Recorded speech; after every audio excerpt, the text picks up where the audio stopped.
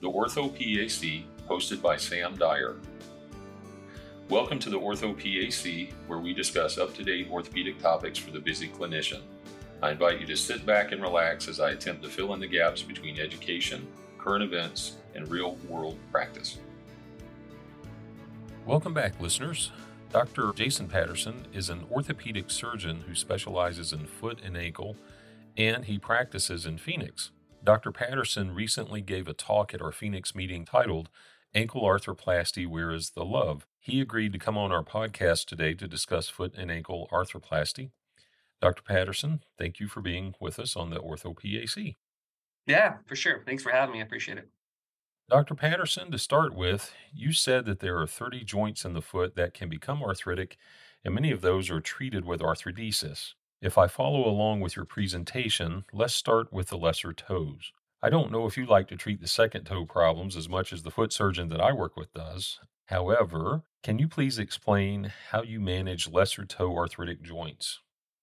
For foot and ankle problems, one of the more common problems that we'll see are problems of the toes. We often refer to the big toe as the big toe, and then the other four as the lesser toes. So toes 2 through 5 are the lesser toes. So these toe problems often are the result of deformity. Typically, patients will come in because their toes are starting to curl or to turn. Sometimes they'll get so bad that they'll actually cross over one of the other toes and rest on top of a toe.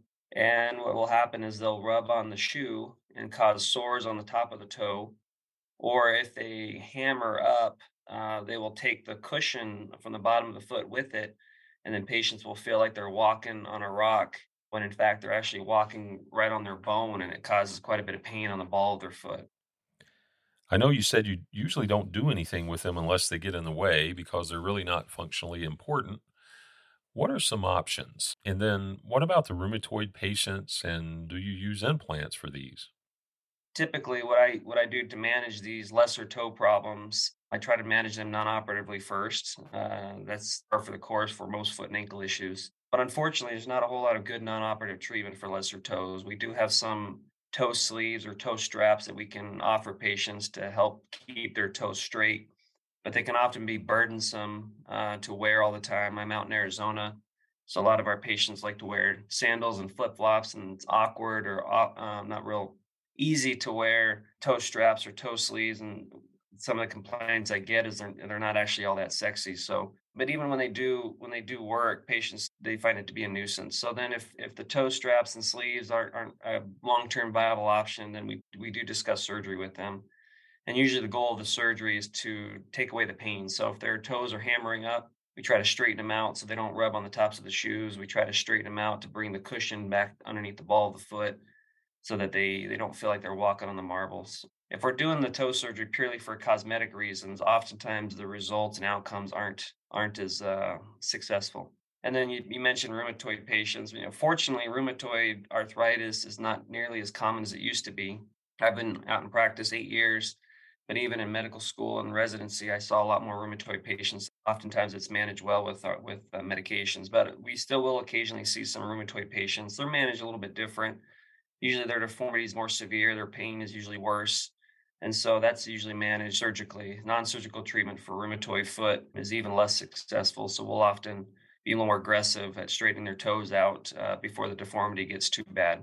Okay, if we move medially toward the big toe, the great toe, hallux rigidus, you said the gold standard for treating this is arthrodesis.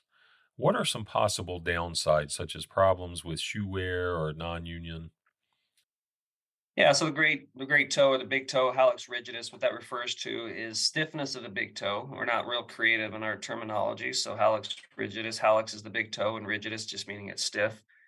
Also, it can progress to the point of becoming arthritic. So the gold standard for surgical treatment would be a fusion or an arthrodesis. So an arthrodesis is a fusion of a joint. The big toe is very tolerable actually to be infused. It's probably one of the more successful surgeries that we do and that I do in foot and ankle. But we certainly got to have a discussion with the patient and have an exam on them to see how much motion they have in that big toe and explain to them that they're going to lose that motion. The nice thing about an arthrodesis, like I said, is it solves the arthritis, it fuses the bones together, the pain goes away, you can correct deformity through the fusion. But yeah, there's no perfect surgery. There are some downsides. Probably the biggest one I see is when I'm fusing patients, typically female patients. I have to explain to them that their days of wearing real high heels or very large wedges in their shoes is probably over.